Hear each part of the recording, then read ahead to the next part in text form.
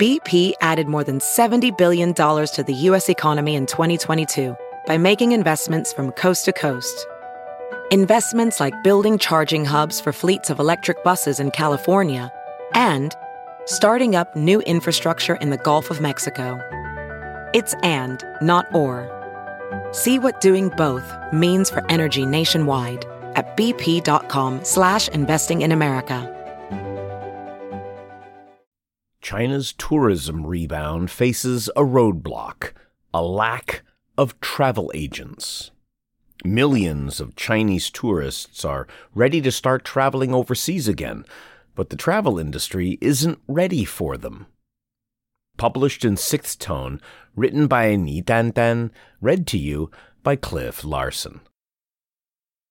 When China announced it would phase out restrictions on overseas tourism in late January, no one was more surprised than travel agent Cao Jingning. The 31-year-old runs a business organizing tours for Chinese travelers in Singapore, but the company had effectively been on life support throughout the pandemic. The firm hadn't received a single booking since January 2020, when China banned overseas tour groups as part of its zero-COVID strategy. Cao had already laid off almost all her staff and had few hopes things would change anytime soon. "We were very pessimistic about the 2023 outlook," she told Sixth Tone. "If it weren't for my passion for this industry, I'd have given up a long time ago." Then, the ban was gone. Days before the Lunar New Year holiday, China's tourism authority said package tours to 20 destinations, including Singapore, would soon be allowed. Just 2 weeks later, the first Chinese tour groups began jetting off from airports all over the country. The abrupt reversal caught Cao totally off guard. Within days, she began receiving bookings, but she wasn't prepared. Singapore's visa policies were still unclear. Her connections with local hotels and restaurants, which had suffered during the pandemic, had withered, and she had no staff to help her. Cao quickly began calling up her former employees, hoping to convince them to come back. It was a tough sell. Some of them had found stable jobs and are reluctant, she said.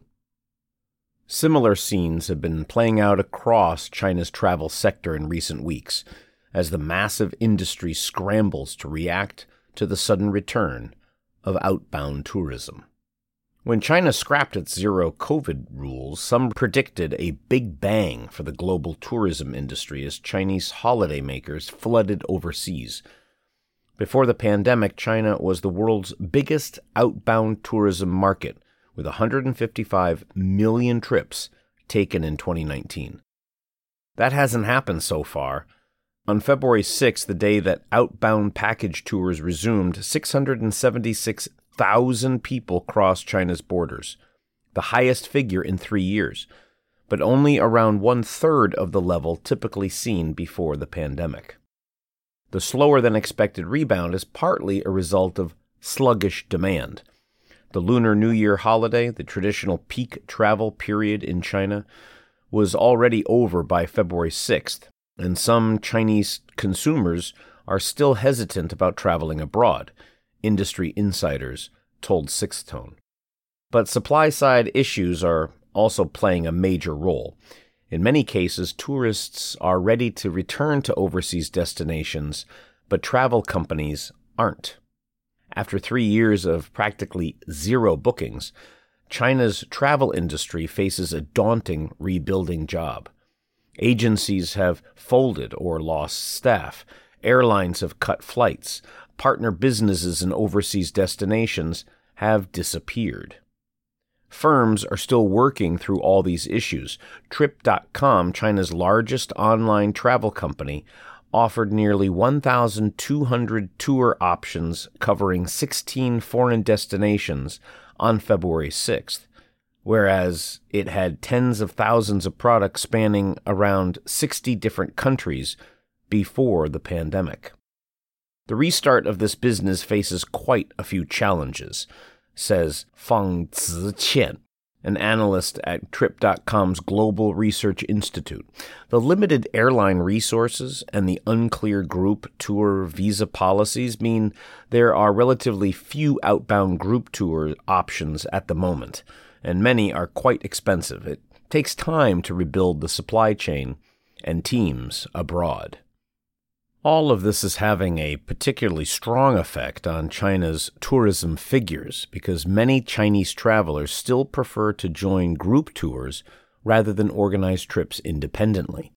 In 2018, package tours accounted for over 55% of China's outbound tourism market, according to a report by the China Tourism Academy. Cao is making some progress reviving her agency. Before the pandemic, she employed more than 20 staff.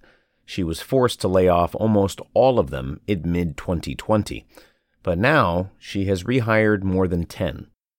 Other former employees have chosen to continue with their new careers, which include kindergarten teaching, fruit peddling, and working as a daigou, or professional shopper, she said.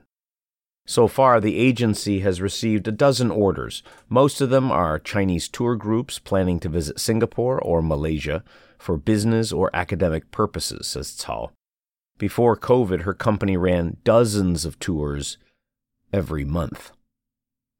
At the moment, there are very few groups coming for pure tourism purposes, she said. It'll take time for a full recovery. The turbulence of the past 3 years has taught many in the travel industry to move cautiously. Zhan Shi, a former tour guide who lost his job in 2021, told Sixtone that he's uncertain how quickly the industry can recover. Tourism has turned out to be such a fragile industry, said Zhan, who spoke under a pseudonym due to privacy concerns. Natural disasters, wars, economic crises, and changing political situations can all impact the business.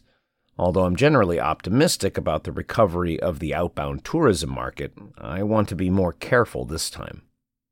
Before the pandemic, Zhan spent nearly a decade leading Chinese tour groups around Europe. He flew back from his last job in Paris in mid-January 2020. Days later, China suspended all outbound tours. After the ban, Zhan's employer, a state-owned travel agency based in Shanghai, put its entire team of 100 tour guides on a basic salary of just over 2,000 yuan, around $300 per month.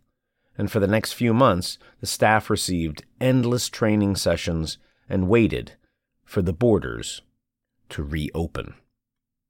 But by mid-2021, tour groups were still banned, and Zhan's employer decided to lay off the entire team. They weren't alone.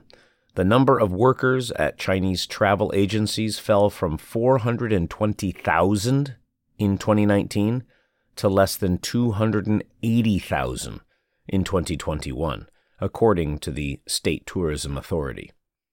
For Zhan, it was a tough period.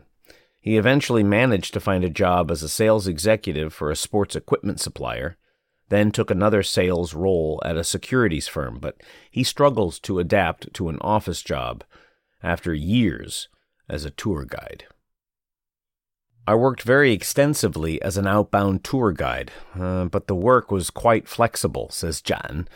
It didn't require rigid hours sitting in the office. I didn't need to deal with office politics. Now, Zhan's former employer is keen to rehire him, but the agency isn't willing to offer him a full-time role yet. Nevertheless, Zhan plans to accept the offer. The company's not 100% confident how quickly the market will come back, so they're planning to invite me in as a freelancer, he said. I'm going back to tourism because it takes you to see so many places and you meet different people. Cao is more bullish about her agency's prospects. In 2022, when her company was making no income at all, she had completely lost hope of a revival, she said. She had even begun live streaming on TikTok with the aim of attracting new clients from the United Kingdom, Thailand, or Indonesia. Now, however, she is confident that her firm will receive a surge in bookings over the summer, when Chinese students and their families often organize study tours to Singapore. Fang, the analyst, also expects the market to pick up by the summer, though she's uncertain how quickly it can make a full recovery. The 4 main holidays, including May Day and the Dragon Boat Festival in June, will be important periods that will tell us whether the outbound travel market will surpass what was recorded in 2019, she said. You've been listening to China's tourism rebound faces a roadblock, a lack of travel agents. Millions of Chinese tourists are ready to start traveling overseas again, but the travel industry isn't ready for them. Published in 6th Tone, written by Ni Dan Dan, and read to you by Cliff Larson.